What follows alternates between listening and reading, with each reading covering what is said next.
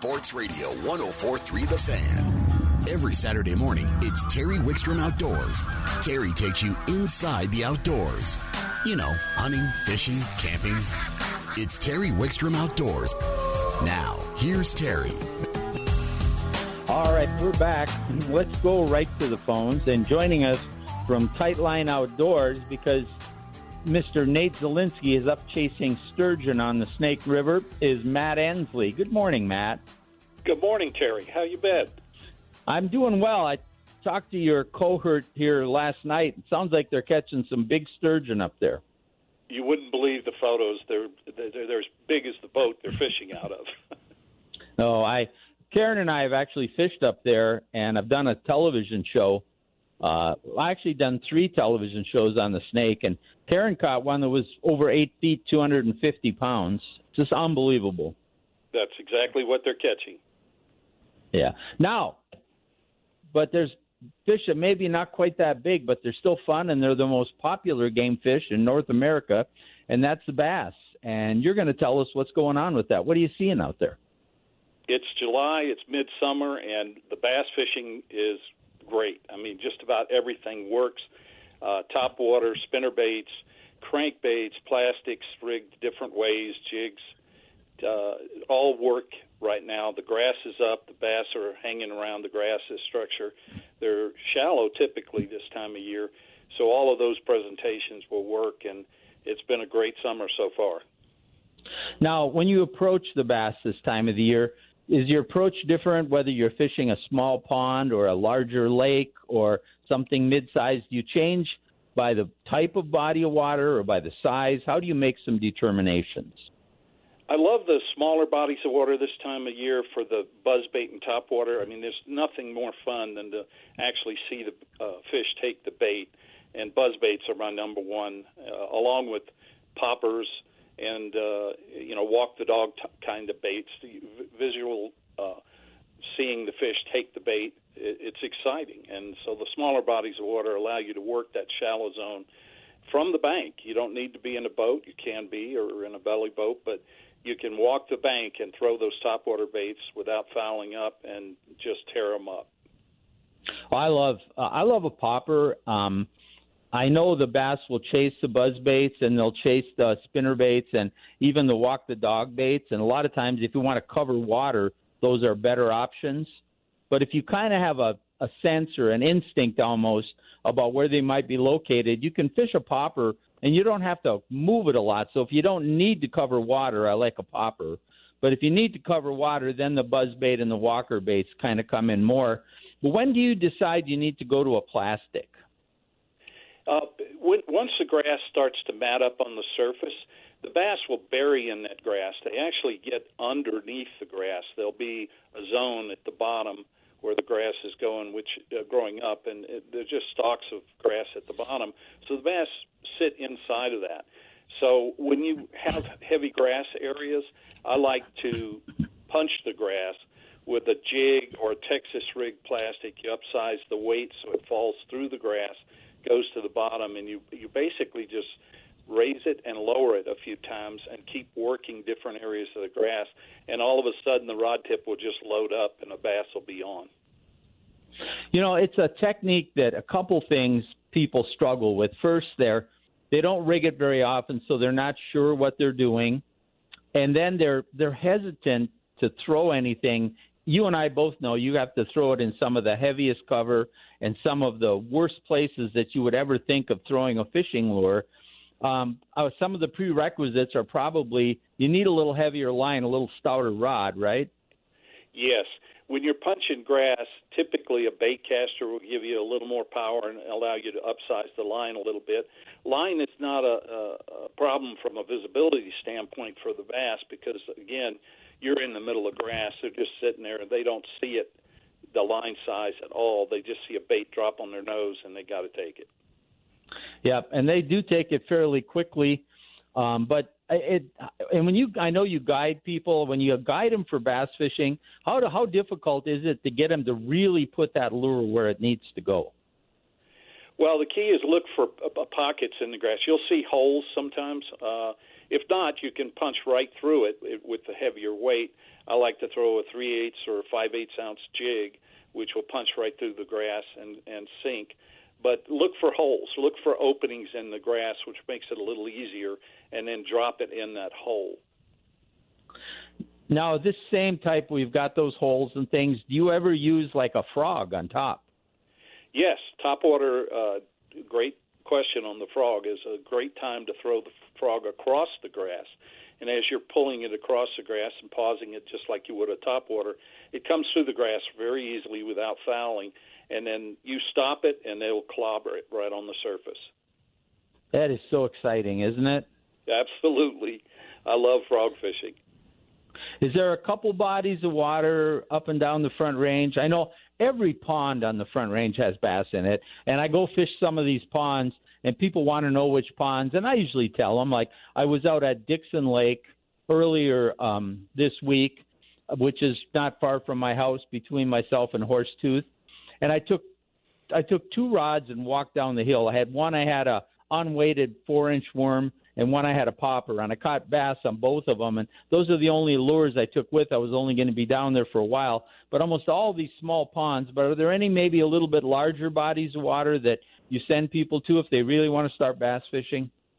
Absolutely. St. Vrain Park, which is north of Denver, right off I-25, is a great location to target smallmouth. There's quite a few ponds there, and most of them have largemouth in those bodies of water, so you can get a quick access and a lot of different lakes to try while you're there without having to travel very far. Others that are great this time of year are Horsetooth. You mentioned that one for smallmouth. Zero spooks, those poppers, throwing it right on the point, right up on the edge of the rocks, as shallow as you can get it, and work it back out. There are some nice smallmouth in Horsetooth.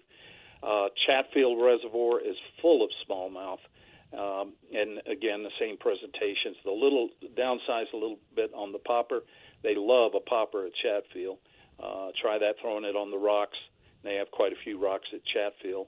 And, of course, the one location that still holds the state record for smallmouth is Aurora Reservoir. You won't catch numbers, but when you get a bite, they are all 4 and 5 and 6 pound smallmouth. They're monsters in there. I would target the concrete structures they've put in there over the past few years. Find out where those are located. Some of them are on points. A lot of them are in the backs of coves or on the edges of the coves, and throw your topwater baits, as well as Texas rigged and jigs around those concrete structures, and you'll catch some monster smallmouth. So that would be my choice this time of year. And don't forget Pueblo, south here, couple-hour drive. I mean, it is full of smallmouth, largemouth, and spotted bass, which I love to catch out here.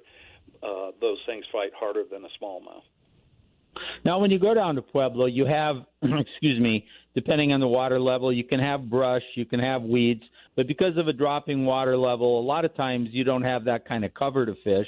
So do you approach a Pueblo reservoir or a Horsetooth reservoir maybe different than you would another one because you're not throwing into the cover? So do you use a little different lure selection? Do you fish it a little differently?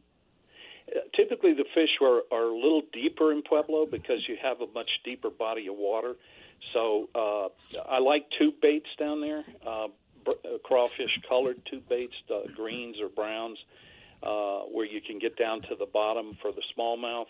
A great bait in the spring, but it also works in the summertime down there, is a 4-inch Cinco, downsized from a standard size to a 4-inch Cinco, and throw it up on the rock points and let it gradually sink down, and all of a sudden your line will start swimming away from you left or right, and you got one on. And the spots love that Cinco also. Do you wacky rig that Cinco, or do you rig it Texas rig from the nose? You can do both. The wacky rig, because of the rocks, will tend to hang up more. So I find that the Texas rig comes right through those rocks. It just kind of lays on top and doesn't snag it in any way. So Texas rig would be my number one choice. I actually fish Cincos more on a Texas rig than a wacky rig, and that's just me, my personal preference. I'll have guys in a boat that'll wacky rig them, and they'll outfish me, but I just like the presentation. I can fish it almost like a darting minnow, or I can let it sink and just wobble. So I like that presentation. Another thing, get back to the ponds, I'll take just maybe a Senko, but a lot of times just an unweighted 4-inch finesse plastic worm and bury the hook, good Texas rig. I'll throw it right over the top of the weeds, and I'll just skip it over the weeds as I'm coming. And then when I come to one of those holes you talk about, I'll just let it slowly undulate down. And I've picked up a lot of bass doing that. I've even had them explode up and try to get that right through the weeds. It's one of the most natural presentations in the way it looks in the water to the fish that you can throw is a weightless plastic like that. And it's amazingly effective. Yeah. So are you guys guiding for these bass trips, Matt? Sure. We guide at Chatfield, Aurora, and we don't have permits for St. Vrain and Horsetooth, but they're still great bodies of water. And Pueblo. All right. So now if you're headed out tomorrow, you go into a pond, you go into one of those lakes, which one you going to? Boy, that's a tough question. Probably Chatfield right now, just simply because there's a ton of fish on the rocks and feeding on the surface, and I love the top water fish. So I'd probably pick Chatfield. And Chatfield, if people haven't been out, it's a little bit of a different lake right now, isn't it? It's coming up, yes, sir. The water level's coming up quickly, and they're filling it. All right. So if people want to book a guide trip with you guys, how do they find you? You can call Tightline Outdoors at 720-775-7770 and just punch Matt Ensley for the direct call to me. Or you can go to tightlineoutdoors.com or on Facebook. Thank you, my friend. You're preaching to my heart. This has always been my favorite type of fishing, pulling those bass out of cover. I love it. Thanks, Matt. Thank you, Terry. You bet. Matt Ensley. By the way, if you follow us on Facebook at Terry Wickstrom Outdoors, I go out almost weekly to a bunch of the ponds and lakes around, and I will target some of these bass in the ponds. I'll give you some ideas how they're acting, if the weather's affected them, what the weeds are doing. So I'll try to update you on that. Also, there's some videos and pictures of me working a number of these soft plastics in other parts of the country, even for bass. And we have a really good one if you want to learn to fish a plastic worm, where I was fishing at Cedar Bluffs Reservoir in Kansas using a plastic worm. It's a 7-inch Berkeley blue fleck worm. I'll tell you what, if I could only have one bait for bass across the country, it would be that 7-inch blue fleck worm. We caught some monster bass out at Cedar Bluffs with that. So we have a lot of that on our Facebook page, Terry Wickstrom Outdoors. You should follow us anyway. It keeps you in tune with what's going on in this show. We put a lot of the podcasts up there so you can review them. We put links to our videos there. We tell you about upcoming guests. We talk about our trivia questions. We give answers. So if you want to stay in tune, and we post the Parks and Wildlife Fishing Report. As soon as it comes out, it's up on our Facebook page. You don't have to go looking for it.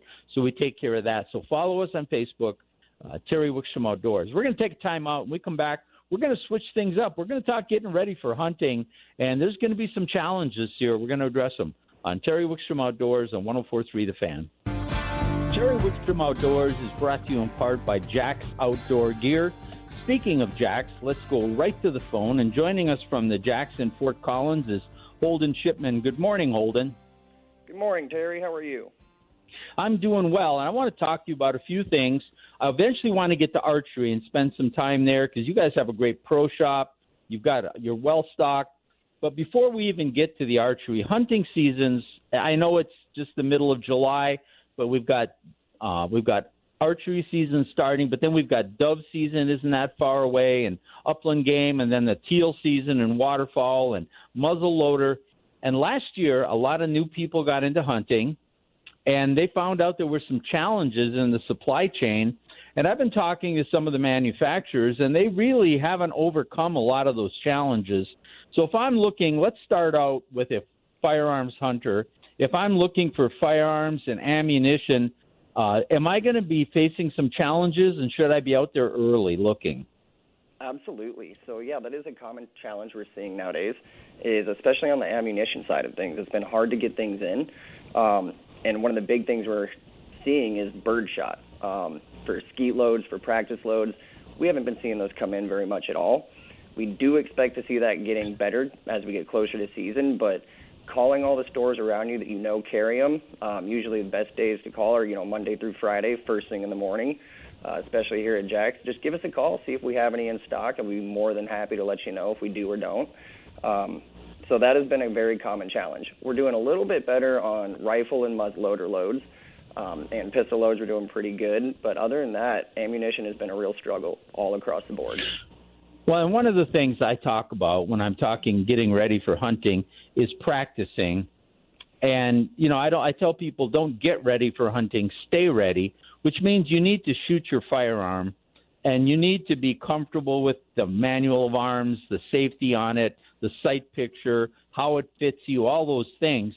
And I think it's very important, and we'll talk about this in archery too, it's also very important to practice with what you hunt with. So right now, and that goes for shotgunning too, right now I would be, if I can find the ammunition I want to hunt with, I'd buy enough to practice with too, wouldn't you? Absolutely, yes. I'd buy a full case if I had the opportunity to. All right, let's move on to archery. Now, archery, I'm hearing struggles throughout up and down the Front Range. We've had people come on and say they can't get the right broadheads. They're having trouble even getting bows, but arrows especially have been really difficult. You guys have archery shops. In fact, 3 of your stores, I believe, have archery pro shops. Is that right? Yes, sir. 3 of our stores do. 2 of them are located in Colorado. We have a full-service shop in Lafayette, and here in Fort Collins, we have a full-service shop where we can do everything from just a simple tune-up to changing your string if it's a little frayed to fully setting up a brand-new bow to get you out there for your first season. Now, before we get into maybe some of the tune-ups, picking out a bow, picking out an arrow, how are you guys doing on arrows, broadheads, and practice arrows? We're doing great. We're actually better than we ever have been as far as that goes. We've had some really good success in getting those in. So we carry gold tip arrows for the most part, and all different ones that they carry. Broadheads, we're awesome, stocked up fully on broadheads. We got Muzzies, G5s, and Ramcats, anywhere from 100 grain up to 175. Well, and there's another thing where practice comes in. You and I have talked about this in the past, that too many people just take practice arrows and go to a static range and shoot from a standing position. Eventually, you have to practice with what you're going to hunt with, don't you? Absolutely. Practice makes perfect. So when you're out in the field, you want to be shooting the same thing that you should practice with. You're not always going to be shooting, field tips unless you're practicing. So focusing on with your broadheads, practicing with your broadheads because they fly differently through the air, and from different positions, whether you're kneeling, sitting, shooting through open windows, things to get you ready for that real-life application. You're right. And, there's a lot of – I know you're a big believer in shooting from all those positions, and I also believe in shooting from odd distances. Don't just shoot at 40 yards. Shoot at 45, shoot at 35, shoot at 20, shoot at 53. Get used to – because it changes a little bit, and you just really need to practice. I'm also a big believer in 3D practice because it shows you not only where you hit the target, but how that arrow would have entered the animal. I think that's a big deal. Absolutely. 3D practicing is crucial.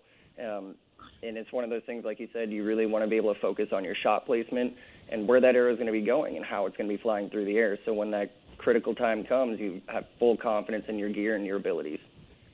Let's talk a little bit about what you have at Jack's as far as bows. We talked about the arrows and the broadheads. But first of all, you have a full-service pro shop. But what brands of bows do you carry?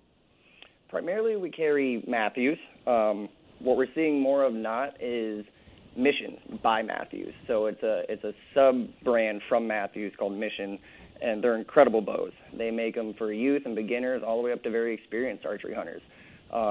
We also carry some different traditional bows, and so we have the Regime and the Fleetwood with recurves if you're a little bit more comfortable with a little bit lighter poundages, especially if you're just getting started at close ranges. Awesome opportunities. Now, if I come in and I want to get a bow for myself, one of my grandkids, my wife, What do you need to know? How do you take me through it? What are the questions? And then how much do I have to spend? What kind of price range? Absolutely. So originally getting a bow when you come in, we're going to need to know your draw length. And our full-service bow techs are very experienced. We can figure out your draw length down to a half an inch to make sure it's as perfect as possible for you. We also need to know how much your comfortable pulling weight is. If it's a compound, you have some let off, so you have a little bit more room there. If you're a traditional archery shooter, we got to kind of know, okay, maybe you max out about 35 pounds. We got the perfect setup for you. With that being said, all said and done, with the bows that we carry for a full setup, you're looking anywhere from about $400 to $600 on a compound bow and about $300 to $400 on a traditional bow. And that's with your arrows fully tuned up and a little bit of range time. That's right. You have a range right at your pro shop, don't you? We do. We have a 20-yard range for 4 to 6 people. We also have 3D targets, and it's one of the most crucial things you can do is practice at close ranges, because oftentimes you see these guys who are shooting out 40, 50, 60 yards, and they don't practice at the 15 to 20-yard range. And all of a sudden, you have an animal coming in pretty close, and you see them shoot over their back because they haven't practiced at 10, 15, 20 yards. And I think it's so much easier to get initially comfortable and zeroed in at short range. I do the same thing Karen and I do when we do our firearms practice. We shoot closer till we really feel comfortable with the sight picture, and then we move it out. Shooting a bow is very similar. Absolutely. And that's one great thing about Jax is our bow team here is very experienced, and we can kind of give you pointers and tips along the whole way, especially if you're a beginner, to get you the core fundamentals of shooting a bow and all the proper techniques. So what if I already have a bow, but I'm not sure it's tuned up? I'm not even sure it fits me right. Can I come into your pro shop? What can you do for me? Absolutely, yeah. Bring it on in. We're going to check your draw length, your weight, and we're going to check the string, see how the string's looking on it, see how your cams are looking, your sight. And we'll do a full tune-up on it to make sure that it's 100% ready for season. There won't be any malfunctions of any kind. And then we'll kind of run you through just some rough etiquette on how to pull bows back properly, how to stay in the sight frame properly, release, follow through, all the above. All right. And which stores, again, have a pro shop for archery? Absolutely. So at our Jax locations, we have one in Lafayette, Colorado. We also have one in Fort Collins, Colorado, right off in College. And what about, does the Cheyenne store have one? They do not yet. That is something that we are working on. But you have the two, and they're pretty well located in the front range, so people can get to it. And is there a tech in there? Is the whole time the store is open? Yep, there is. We always have a tech in that can help you out with whatever needs you need. And ultimately, it's just a great spot to stop in. Even if you have questions on archery, on where to go, what to do, what to look for, we're more than welcome to help you out there. All right. Well, Holden, thank you so much for joining us today, and hopefully people will stop by. I think the fact that you have broadheads, I know your people in purchasing told me they really stocked up anticipating a shortage. I think that's going to serve the archery community very well, and thank you guys for looking forward and doing that. Absolutely, Terry. Thank you. All right. That's Holden Shipman from Jax Outdoors in Fort Collins. Stop by and check out the archery pro shops. Jax just has all your outdoor needs. We'll take a time out. When we come back, Chad LaChance is going to join us, and we're going to talk about a technique that not everybody understands or even fishes that often, and that's drop shotting right here on Terry Wickstrom Outdoors, presented by Jax Outdoor Gear on 104.3 The Fan. Little Bob Seger to get us rocking this morning, Kyle. Yeah, Bob's always good. Get your toe tapping. There's nothing subtle about his music. You're listening to Terry Wickstrom Outdoors on 104.3 The Fan. Let's go to the phones, and joining us, as he does every other week at this time, from the Fishful Thinker is Chad LaChance. Good morning, Chad. Hey, good morning, Terry. How are you this morning? I'm doing well. I don't know if you heard me close out the last segment, but you're going to talk about a technique that I think almost everybody's heard of, but I don't know that very many fishermen actually understand it properly or even fish it. What do you think? Oh, I kind of agree, and I'll be honest with you, Terry. I was really hard-headed about it in the early days when it first started coming into popularity. And the reason being is I looked at it as a small fish technique, But over the last decade of kind of having to shove down my throat early days, I learned that drop shotting, which is what we're going to talk about, is probably one of the most consistent techniques for catching fish. And also people think it's just for bass, but we'll touch on the fact that, no, it's actually a very much a multi-species thing as well. But in the early days of drop shotting, I was like, geez, it's not really for me. It's not for me. And then what I really realized with the consistency of it and the depth control you have, it's really a technique that probably everybody should have. And then as a fishing guide, it's one that I gravitate to a ton with clients because it's very easy for me to teach somebody. It's very easy to do once you figure out a few of the nuances. And that's why I think drop shotting is so important. Well, take us through. If I'm a client on your boat, I've never done a drop shot before, kind of take me through the gear and then how I'm going to present it. All right, so for me, the drop shot starts with a medium light powered rod. So it's typically going to be a 6.5 to 7 foot medium light powered rod. You don't want anything real heavy because the technique is definitely a finesse thing. So for the typical drop shot, it's going to be a medium light. I'm going to have somewhere around 10-pound braided line. Could be as light as 6 or 8. Could be as high as 15. That's one of the beauties of drop shot. And then I'm going to have that tied off to a leader, and that leader is going to be fluorocarbon, and it's going to be somewhere typically either 6 or 8 pound for me. Might even go up from there for some specialized situations, which we have time we'll talk about. But by standard, what I'd really like people to understand is it needs to be around 10-pound braid, around 8-pound fluorocarbon. I use try 100% fluorocarbon on that. I uni-knot it together, and I make my leader about 4 feet long. And then you use a small hook, a little drop shot specific hook, but you honestly can use almost any hook you have. But I like a little small nose hook somewhere in the number 1 or 1/0 range, and you tie that with a Palomar knot in the middle of that leader. And Palomar knot is something you really kind of need to use for this application. If you're not familiar with it, you can look that up on YouTube. It's not a very difficult knot at all. But you Palomar knot it, and then you leave the tag end very long, anywhere between, say, 6 inches and 2 feet long. And then at the bottom of that tag end of line, I'll tie an overhand knot, just a little square knot at the very bottom of it, and that'll keep your sinkers from sliding off. And the key, the definition of drop shotting, is basically having the weight below the hook rather than the other way around, so that when I set the weight on the bottom, the hook is held a fixed depth up off the bottom.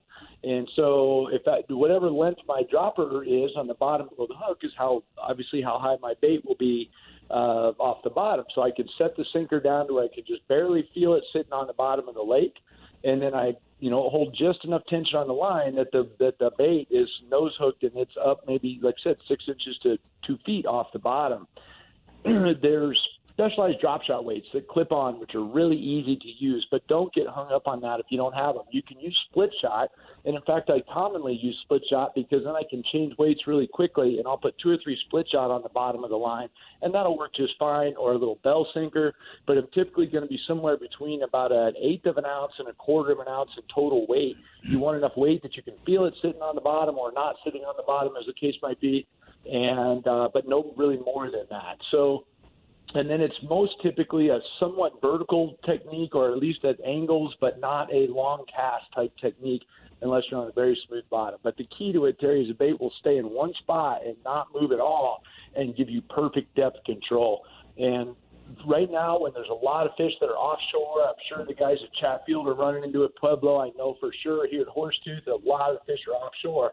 That drop shot bait gives you really good control. So you can find the fish on the graph, drop the bait on them, and get them done. And then as far as the baits go, typically it's going to be a 3-inch type minnow, 2.5 to 4-inch bait. Could be a gulp minnow, could be a Maxent minnow of some sort, could be a little Maxent general, a little flatworm. It could be any one of a whole bunch of different things, but typically it's a little straight-tailed minnow. For me, it's a lot of the time it's going to be either a gulp minnow or a flat-nosed minnow, and that'll catch everybody that swims. In the last week, we've caught trout, walleyes, and bass on this technique, so it's not just a bass technique. No, I absolutely couldn't agree with you more. It's actually a technique that I don't use enough. I have a couple of questions I want to ask you because these have come up when drop shotting. Some people I've heard like to use 100% fluorocarbon for the entire line, feeling like they don't have to cast, and the weight of that fluorocarbon keeps the bow out of the line. How do you feel about that versus the braid?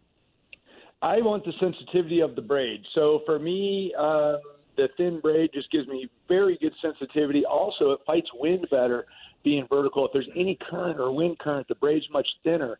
So if the boat's drifting or anything like that, it doesn't have as much resistance in the water. So for me, it's a thin braid situation, and then just a fluorocarbon leader for visibility and abrasion resistance at the bottom.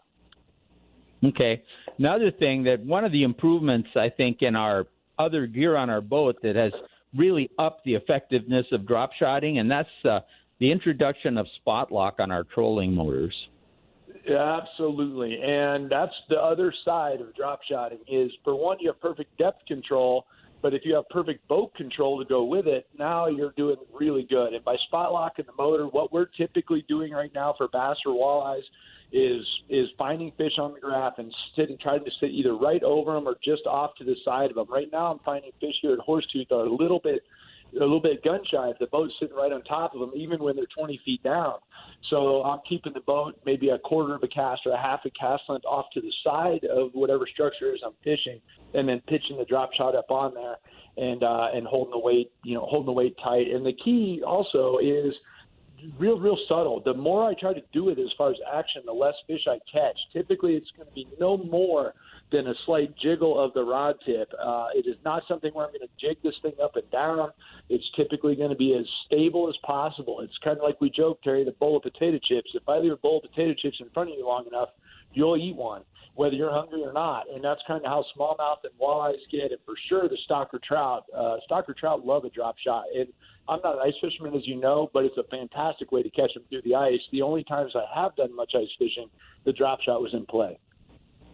Now, you've probably covered it already, and the answer is probably going to be overworking the bait. But what are two or three of the biggest mistakes most people do when they're trying to drop shot in the beginning? Absolutely. Overworking the bait is number one. I hand it to customers, and they want to keep picking it up off the bottom and whatever. The more stable the bait is, the better off you are. And so that's a really important one. The other one is when you think you have a bite, you're going to feel a lot of them because the hook is above the sinker, so there's nothing to dampen it. So a lot of your bites, though, are going to be like a pressure bite. And so what I do is I just barely pick up on the rod tip, gently just pick up on the rod tip enough to feel for weight on there. And if there's weight, then you can just lift into them. You don't need a big hook set. So don't overwork the bait and don't get crazy with your hook set. Just lift into your fish, and you're going to find that almost all of them are hooked right in the top of the lip. It's very rare that you don't catch fish in the top of the snout with a drop shot. And if you're not catching them in the top of the snout, you're probably late on your hook sets. So when I get guys that are getting them deep in the gullet, they're not feeling the bite quick enough. And if you're using Maxton or Gulp or something like that, they're going to hold on to it. So as long as you don't shake it real hard, they're going to hold it. You can just pick up on it, feel the weight, set the hook. It's very, very simple. And I'll be quick about it, but there's another thing that people call Bubba shotting, and it's basically like big boy drop shotting. It's a big sinker, big line. It's the same rig, but the bait is Texas rigged on the hook, so the hook point is not exposed, and then it can be fished in shallow cover for largemouth, and that's a really good technique as well. It has worked really well for me at Boyd Lake around fish that are getting a ton of pressure. The drop shot gives you such good control. So I might put something big on there, like a straight-up 6-inch power worm or something big, and then have the sinker be maybe anywhere from 3 to 8 inches below the bait. And then I've got a really big bait and big line, big rod, and I can throw it around heavy cover because the hook point is covered. I think I want to go back to the mistake thing again. And people, if they could see a video of how much, when you think you're not moving that bait, if you could see a video of how much that bait is moving just from the boat rocking, from your hand can't hold it steady to a little bit of current, it's amazing, isn't it? Absolutely. Yeah, that's the thing. I don't care how still you try to hold it. We've done this even in the demo tank, Terry. You and I have played with it. You put that thing on the bottom, you can hold as still as you want, but that little bait's going to swing around. It's nose hook typically, so if I'm going to use a Gulp minnow, it's just the hook is just stuck to the tip of the nose. And the bait is free to move on its own. That's more than enough. And here's the part people don't realize. When a fish comes up and looks at it, their own finning motion is going to make that thing move because they're moving water as well. And so, yeah, you definitely don't want to overwork the bait. I get guys, I literally hand it to them. I show them how to do it, put it on the bottom, say, okay, just pick up. You can barely feel the weight, so you know you're right there. and then don't do anything. When it pulls, you pull back, because the more you do, the less fish you're going to catch. It really just becomes it's all about control. It's also it's not fatiguing. Anybody can do it all day long. A kid can do it because you don't need a big giant hook set. You don't have to have perfect timing, but when everything's going right, the drop shot is really the moneymaker. And right now in my fishing, it's probably getting 60-70% of my fishing around my smallmouth stuff right now. All right, 30 seconds. If you're going fishing, we got some great weather coming. Looks like we're going to get drier, less storms. 1 or 2 places that you'd hit in the next few days. Well, man, I'm telling you what, with the numbers game that's going on right now, I am for sure going to go smallmouth bass fishing somewhere. It's my first love, as you know. A lot of the rivers are warm, so I'm probably going to go either to Pueblo or Horsetooth. I'm going to fish early and late. I'm going to fish stuff that's adjacent to or right in the main lake, summertime type stuff, and I'm going to look for numbers of fish. Maybe it isn't the best time to catch a 5-pounder, but it's a great time to catch a whole bunch of 2-pounders when that peak feeding thing going on, and you should catch numbers of fish. All right, my friend, we will talk to you again soon. You and I probably should get out and fish together. Yes, sir. I'm going to ICAST this next week, but I'll be back after that, and I'd be love to do it. All right. Have a good trip. We'll talk to you when you get back. All right. Thanks, Terry. All right. Chad LaChance, Fishful Thinker, fishfulthinker.com. Book a trip. You can find them. Just Google Fishful Thinker. There's all the information. They guide up in the lakes up here, and, of course, he has the television show. He's on this radio show, so, just go ahead and follow him there. We're going to take a time out. We come back. I got a couple things I want to talk to you about, the water situation east and west, and then if he's in the studio, I may have a question for Mr. Dan Jacobs after that. All that and more on Terry Wickstrom Outdoors on 104.3 The Fan.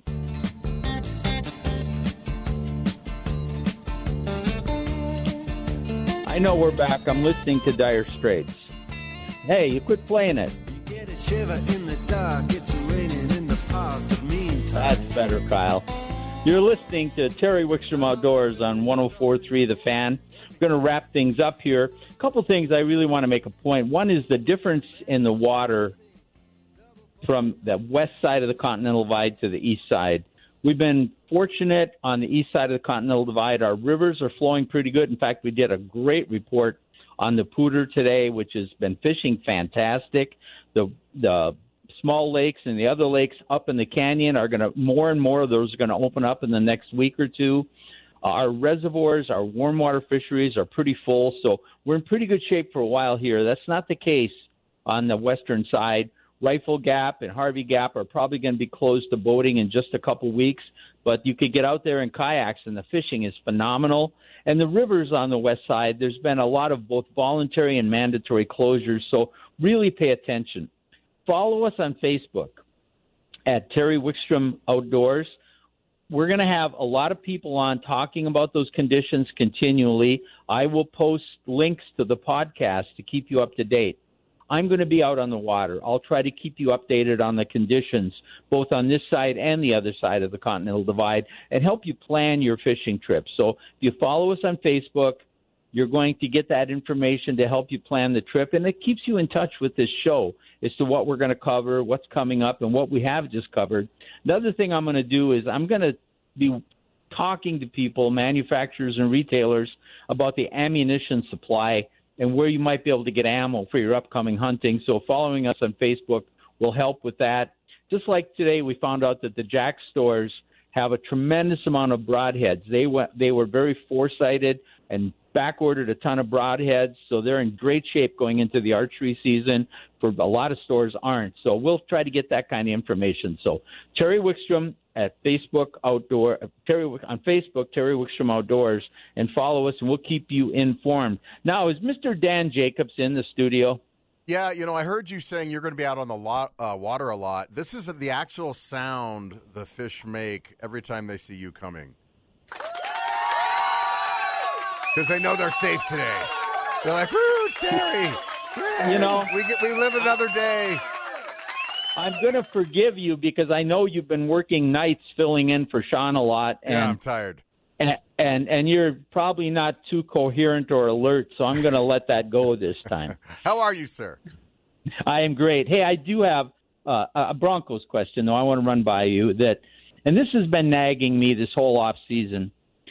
It's a two-part question: will Fangio save his job? And either way, does trying to save it really hurt what's best for the future of the Broncos? He will, one, not save his job, and 100%, I think I know where you're going with that because you're asking a question where you know the answer. It's very lawyerly of you, Terry. 100% no. I think that's the big flaw. That's the big problem I've had with George Paton, is he's basically throwing away a year and said, I'm going to give Vic Fangio everything he needs. We're going to continue the same losing path that John Elway's been on and continue this failed experiment with Vic Fangio so we can say we did everything we could to set him up for success when we fire him. And what it's doing is it's wasting a year, and they're going to miss the playoffs again. And so if I'm a new owner, Terry, if you're a new owner, let's say your new fish, guiding software hits or whatever you come up with, and you get $8 billion and you buy the Denver Broncos, are you going to be satisfied with that when you evaluate George Paton? Or you want to say, I know you wasted a year, or Terry, I wasted a year, but can you give me another chance? Or is that going to be good enough for you? Well, I think there's some things that went on behind the scenes that don't get talked about enough. Like what? Because when they announced George Paton, they didn't announce Fangio as reporting to him. They announced them as lateral, as equals.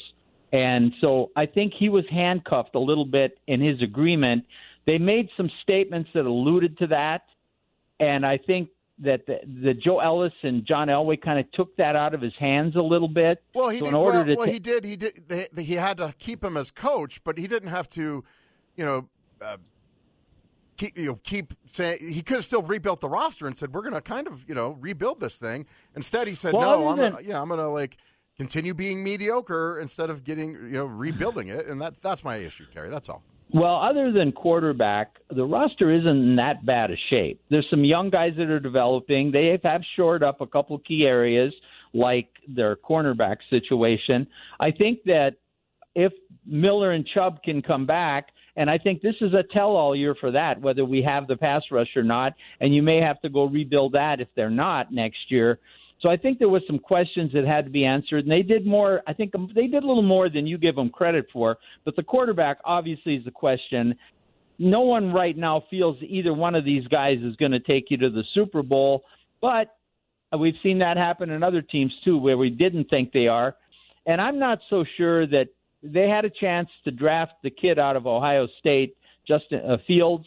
I'm not so sure he's going to be the answer either. So just making a move to make a move wouldn't have been necessarily the right thing either. Well, I agree with you 100% there, and I give George Paton credit for that. But here's the key question, Terry. What is what's on the menu tonight at the old Wickstrom household, and what are you going to pair with it? I don't know, Karen. Are we going to do lamb tonight, or are we doing a steak? We're doing lamb tonight. I like the blackened lamb. And what I do is I actually buy a French lamb roast, but I cut it into little lollipops.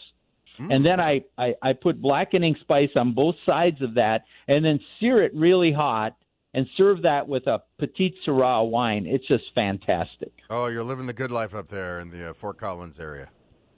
All right, my friend, I'll let you go. We'll close this out so you can get started. All right, thanks, Terry. You bet. It's going to end this episode of Terry Wickstrom Outdoors. Follow us every Saturday from 9 to 11. Thanks to Kyle for keeping the board operating going, Karen for producing the show and keeping me on the air, and thank all of you for listening. We will follow us on Facebook at Terry Wickstrom Outdoors. We'll let the Eagles take us to the top of the hour in sports with Dan Jacobs.